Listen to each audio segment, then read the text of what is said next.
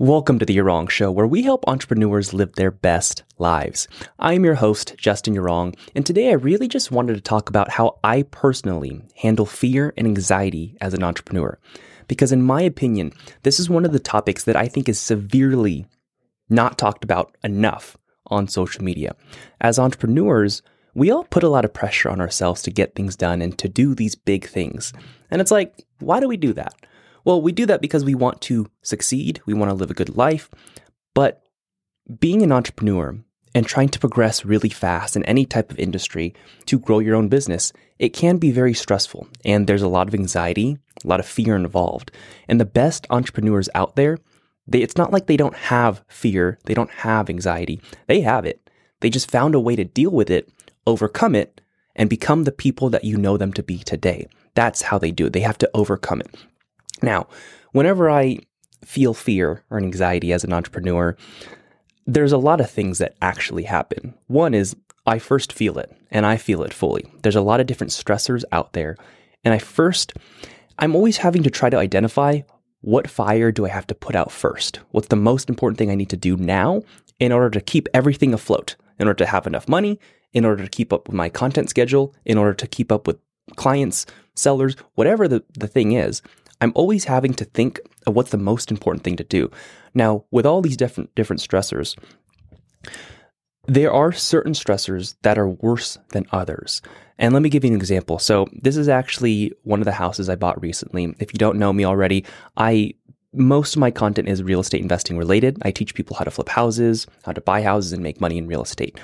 And one of the deals that I had bought, one of the houses I had bought, when I bought it, 6 months back, it was actually during a great time in real estate. Anytime a seller would list a house for sale, they'd get an insane price and they get their asking price right away. So they'd sell their house right away for top dollar.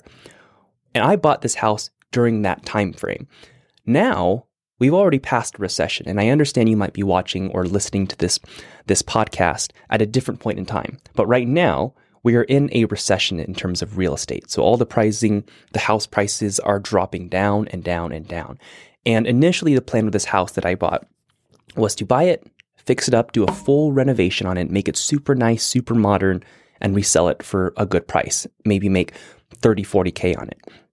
Now, with this recession, if I were to continue to do the same exact plan, the same exact strategy that I intended to do when I first bought it, I would definitely lose money. It's almost like a sure thing I would lose money. Imagine buying a house, expecting to make $30,000 on it profit, and then the market just flips on you, which is something I was anticipating and I was seeing coming. But imagine you didn't see it coming, and the market completely flips on you, and instead of making 30K, you're projected to lose $20,000. How would that make you feel? Incredibly stressed, I'm assuming, because that's what happened to me. And as soon as I figured that out, as soon as I noticed the market shift, I had to make a new game plan, re-strategize, figure out what I was going to do with this property.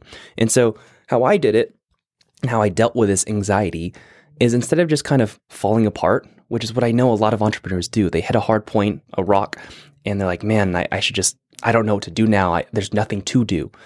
Well, there's always something you can do. There's always different options that you can do. It's just a matter of executing it. And it's a matter of staying logical during times where you feel all this emotion building up inside of you. So what I did in that situation, I just had to analyze the facts. I said, okay, scenario one, I just ran through different scenarios and I said, scenario one, I continue with the original plan and I lose $20,000. And I thought, that's a horrible scenario, but it's a scenario. I don't want to do it. That's a scenario because I don't know what the other options are yet. Then I ran through scenario two. I said, okay, what if I just try to sell this house as is? What would I make? What would I get out of it? And I thought, okay, if I sold it as is right now, I'd probably lose $5,000 instead of losing $20,000. So I was like, oh, scenario two, much better option. And then I thought, okay, what if I did maybe a very low tier renovation on the house, and instead of selling it for top dollar, sell it for like medium tier dollar, doing a medium tier renovation. So instead of doing maybe a $30,000 renovation, I thought, what if I could do a $10,000 to $15,000 renovation?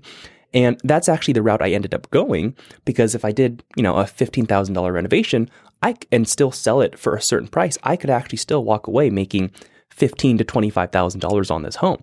And so I thought, oh, this is probably the best scenario. But before I did that, I remember before I thought through these logical scenarios, I remember feeling a lot of stress, a lot of anxiety. I've never actually lost money on a deal yet for real estate investing. Never lost money on a flip.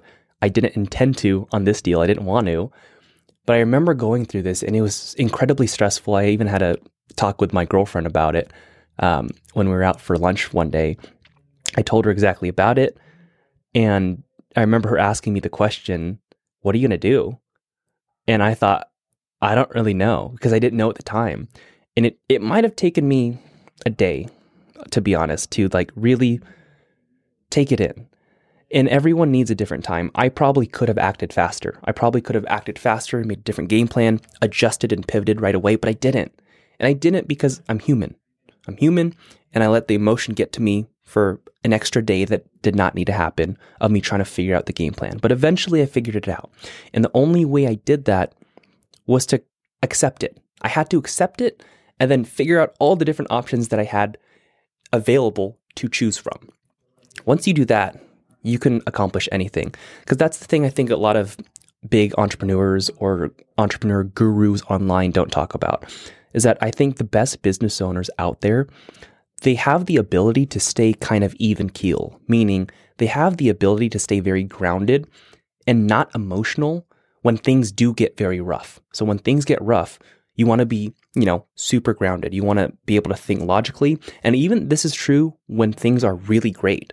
When things are amazing, yes, maybe you want to celebrate with your friends and family, spouse, whatever. But when things are great, you should stay even more grounded because you just don't know how fast things can swap. That's the life of an entrepreneur. That's the life of a business owner.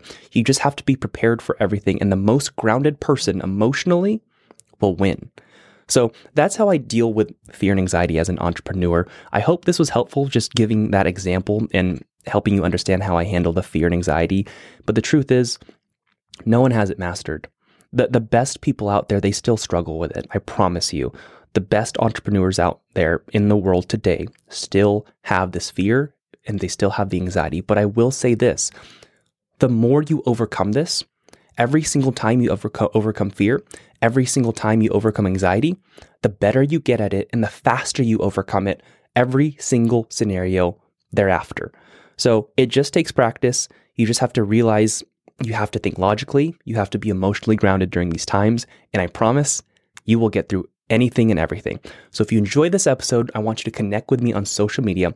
I want to hear your feedback. And you can also find all my social media links in the show description. Thanks for listening. Peace.